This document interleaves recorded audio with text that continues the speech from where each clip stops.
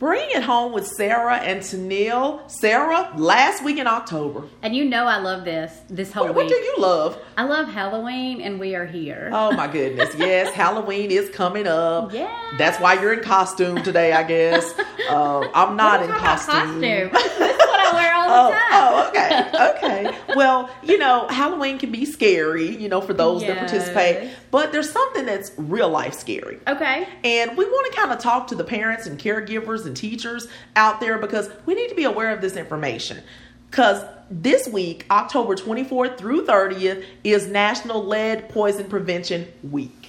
You're right. That can be scary. And I think that a lot of people don't know a lot of facts about lead poisoning. Well, we don't, because the image that comes to my mind when we talk about lead poison is the children and the paint chips. Yes, I had the exact picture come to mind. Or the water situation. Right. Sadly, in so many cities, Flint comes to mind, right. Other areas. So there's a picture that's bigger than all of that.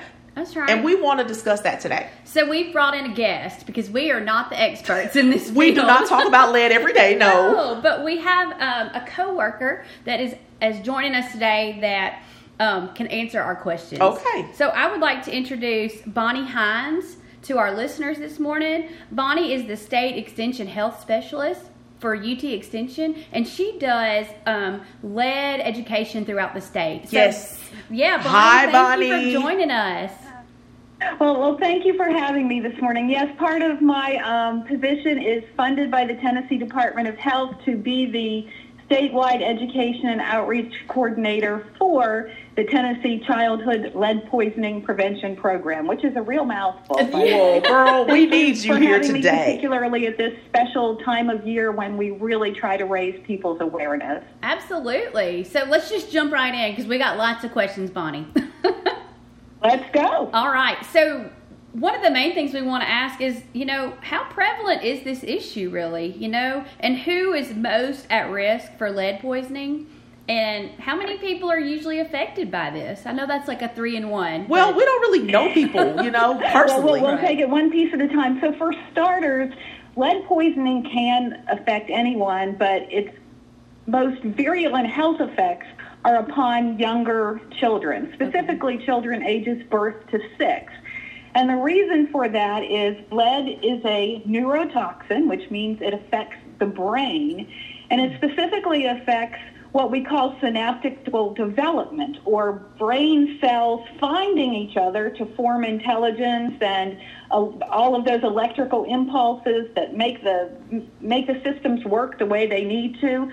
Well, that process of brain development is occurring from birth to about age 5.5, and lead poisoning disrupts that process of brain development. And if that opportunity is missed in early childhood, then it's not going to happen later on.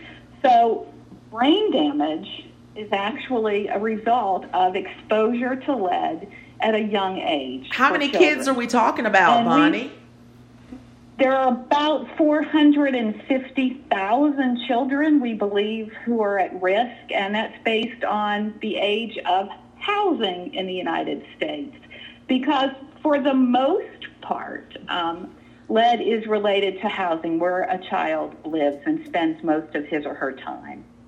Okay, so is that kind of what we're seeing about the paint? Sarah and I were talking about the images we think about with the paint chipping. So are those the types of places that are most likely to have lead poison threats? And there are lots of sources of lead, and as we have time, we'll talk about them. But in this country, for most children, their number one exposure source to lead is lead-based paint in their own home or a place where they spend a majority of their time. The United States banned lead-based paint for use in homes in 1978, but any home that predates that period of time is suspect for lead-based paint content, especially those that were built in 1960 or earlier. And what happens with paint? And well, first let's talk about those images you have of children peeling paint strips off of windowsills and eating them. those were some public service announcements that appeared in the 1990s when we really started paying attention to lead and its impact on the health of American children. Sarah, that's why we saw it. We were 90s. We're 90s teenagers, so we totally remember that. Yeah. Well, in fact, if a child were to peel a paint strip from a windowsill and consume it, that is ingestion, and yes, that child would probably become lead poisoned. Lead tastes sweet, they would probably do it again, but the fact is most of our homes, and that's a good thing, aren't in that state of disrepair that you can actually see the peeling lead. What often happens in homes, in most cases, people have painted over their walls that had lead-based paint, and if they did that at a time when the lead-based paint was still in good condition, that's pretty much called encasement, and those walls that have been painted over time after time with non-lead-based paint are probably pretty safe. Well, the biggest issue occurs with window sills and door sills, and that is because those areas are exposed to lots of activity, opening and closing, raising and lowering, and they're exposed to the effects of weathering. If you think about a window that you've got the sunlight coming in, you've got the moisture gathering, so that paint can degrade down to that lead-based level, and you can't see it, you can't smell it, and it degrades into very fine, almost invisible dust. And the biggest risk, and why this is the biggest issue with children and lead poisoning, is that they can unknowingly inhale lead-based paint dust. Oh, wow. Yeah, I hadn't really thought about that. I know. aspect. So, okay, these images that Sarah and I saw, because they were PSAs, they are obviously a way that lead poisoning occurs through the paint. But we want to quickly talk about some other ways. Absolutely can, but it's certainly not the most common. Right. It's usually virtually invisible lead-based paint dust. All right, so let's hit some other ways that we don't see PSAs about that could be some dangerous situations. For example, outside. There's a threat outside that has to do with the soil. How can the soil become a lead poison danger? There are actually two sources in soil. Number one, just like we discussed inside the home before 1978, there is a good chance that a home contains lead-based paint on the interior. There's just as likely a chance that the home once had lead-based paint on the exterior. And as that degraded, it ended up in the soil, particularly that surrounding the foundation of a home. So if a child plays in the dirt around in the immediate area of his or her home with a shovel, starts turning over the soil, they're likely to encounter lead-based paint particulate that way. And they can either ingest it, they have it on their fingers, and then their fingers go in their mouth, or they can inhale it, just like they do in the home. So that's one source. The other is we also had lead content in our gasoline. For anyone who remembers pulling up to the pumps and somebody actually came out to wait on you and they said leaded or unleaded. Oh gosh, throwback. Yeah. Well, it was actually the middle 1990s before we fully withdrew lead content in gasoline. So along particularly heavily traveled highways, if that soil is turned over, there's quite a likelihood that there's lead particulate that came out through a car's exhaust system in that soil. Well, that's really interesting about the soil. Yes. I want to kind of transition to another source because we did mention that, this weekend is a holiday. No, you mentioned that this weekend is holiday. Yes. But that's kind of prelude to a big holiday coming up in a couple months, Christmas. And I know we've seen on TV, news reports and things about toys. So as people are getting ready or maybe already shopping for gifts, what do they need to be aware of as far as lead poisoning in toys? That's a really great question. Thank you for that, Sarah. I will tell you that if you know that a toy is manufactured domestically, we have regulations. There won't be lead content, but we do need to be suspect of things that were manufactured overseas, if they have paint, if they're painted toys, and if they are vinyl toys. One of the things that lead is useful for, unfortunately, we have that issue that it's also poisonous, is it helps provide stability to items made out of vinyl. So a lot of folks around the holidays shop at dollar stores, particularly looking for stocking stuffers for kids, and that can pose a lot of problems. An example of something made of vinyl that you might find in a dollar store, and it's very popular items. If you think about what we call the little rubber duckies that kids take in the bathtub, they're not actually rubber. They are, in fact, vinyl. And if they are manufactured somewhere like China or Taiwan or Singapore, there's a good chance that there's a layer of lead. I'm guilty of this. Yeah, you're stepping on some toes here, Bonnie. But this is education that we need. So we need to think about what happens with that rubber ducky. So it goes in the bathtub into hot water. Hot water helps bleach lead content. And where else does it often go?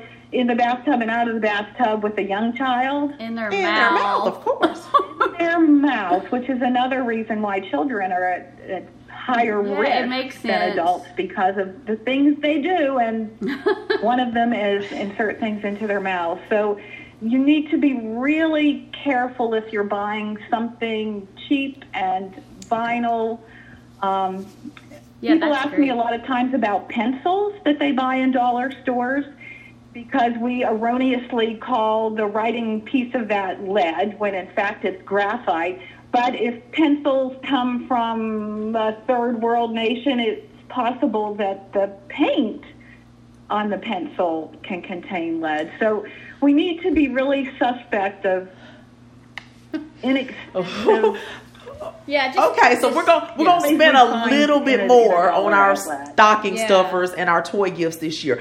But we're getting ready to head into Thanksgiving, Christmas eventually. We pull out our fancy home decor. A lot of us have crystal that we use. How can we safely use our crystal without being a lead threat? Let me start by saying it's called leaded crystal because it has lead content, which is what helps to form those beautiful peaks, those precise peaks that you find in lead crystal that make it so beautiful. Unfortunately, that also can make them poisonous. If you pull out that beautiful crystal as a display piece to put ornaments in or other decor, that's fine. But if you put food or liquid into leaded crystal, then that can leach the lead content. So I urge people not to actually serve foods in it. Decoration only. For decoration. And I've got several pieces that say, like, not for food. Yeah, it usually says that on there. Make sure. It's so pretty that people sometimes you can look at it. want to serve something, but no food. And Bonnie, just to clarify, you said vinyl and toys, vinyl blinds in our homes. Is that the same vinyl that they use in Vinyl toys? blinds are also affected, and we've had several cases right here in the state of Tennessee where children have been lead poisoned by nothing in their home other than the vinyl mini blinds. And here's what happens if they are, again, imported. If you think about what a blind has to do, it's always being raised and lowered, so there's a lot of action going on. Well, some foreign manufacturers will add a thin layer of lead so that those slats hold up to all that action. But as they clatter together, what are they doing? They're abrading that surface and releasing the lead into the air where a child can inhale it. So it's not an issue with aluminum blinds. It's not an issue with wooden blinds. It's not an issue with bamboo blinds. It's not an issue with vinyl blinds manufactured in the United States, but some of the really inexpensive ones that come from overseas definitely pose a lead poisoning danger. Well, we've been reading that working some jobs can actually increase the risk of lead poisoning at home. Can you explain what some of those jobs would be and the protective measures that need to be taken? I sure can. For adults can also become lead poisoned. 95% of them who we find lead poisoned in the United States is a result of something they do occupationally. OSHA is the federal and the state TOSHA organization that is tasked with making sure that what goes on in the workplace is lead safe. So if a worker is exposed to lead through his or her employment, there are a whole set of guidelines of what they need to do to be safe themselves and to ensure that their family at home is safe. Some of those things include showering before they leave their workplace, changing their clothes and their shoes, putting those into a plastic bag and in the trunk, and when they come home and they're laundered, it's laundered separately from the rest of the family.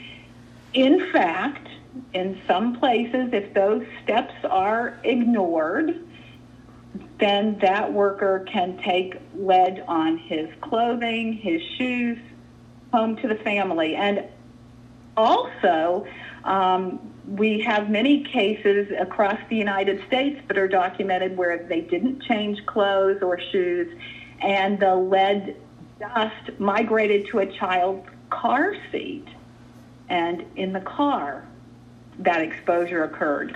So making certain that those workplace practices that are already laid out are obeyed is critical to avoiding lead poisoning. Some of the occupations that we particularly see as dangerous, bridge painters here in Tennessee, we've seen that a lot.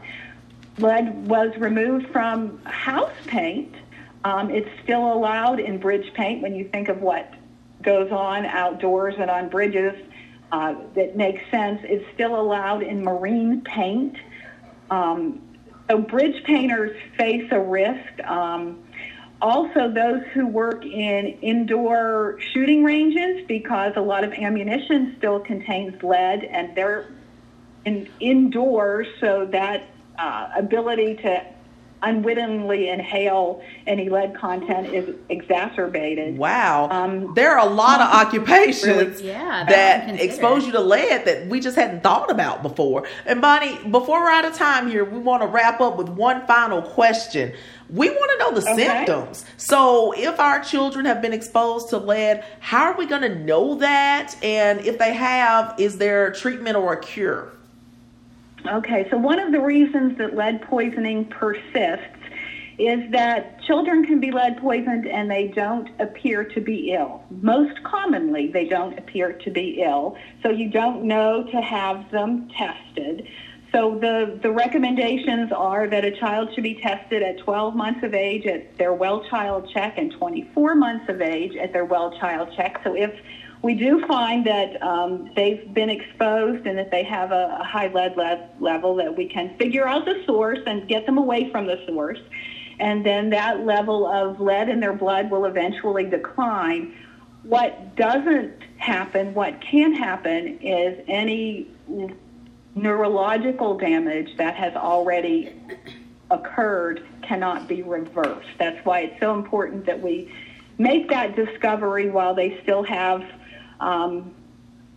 3 to 4 years of brain development ongoing. And now I do say, I want to add quickly before we go, that from a physical health standpoint, you probably wouldn't notice anything amiss that a child was lead poisoned, but behaviorally, particularly those who work in early childhood education may notice, because a child can't sit still, isn't able to concentrate, has poor memory skills, acts out, sometimes violently. Those are some behavioral manifestations that we see when there is neurological damage. So sometimes we can tell from behavior much more than we can tell from any physical symptomology. That's why screening those children at an early age is absolutely critical. Wow. So we need to get in there for those well child checks. And, age 1 and 2. Stay on track. Bonnie, thank you so much for joining us today and leading this conversation on lead poison. National Lead Poison Prevention Week is now, October 24th through the 30th. Yes, and definitely. Thank you both. Thank you to your so listeners much. as well. Yes, thank you to our listeners for joining. And in the words of Bob Marley, live the life you love. And love the life you live. Take care. Happy Halloween from Sarah.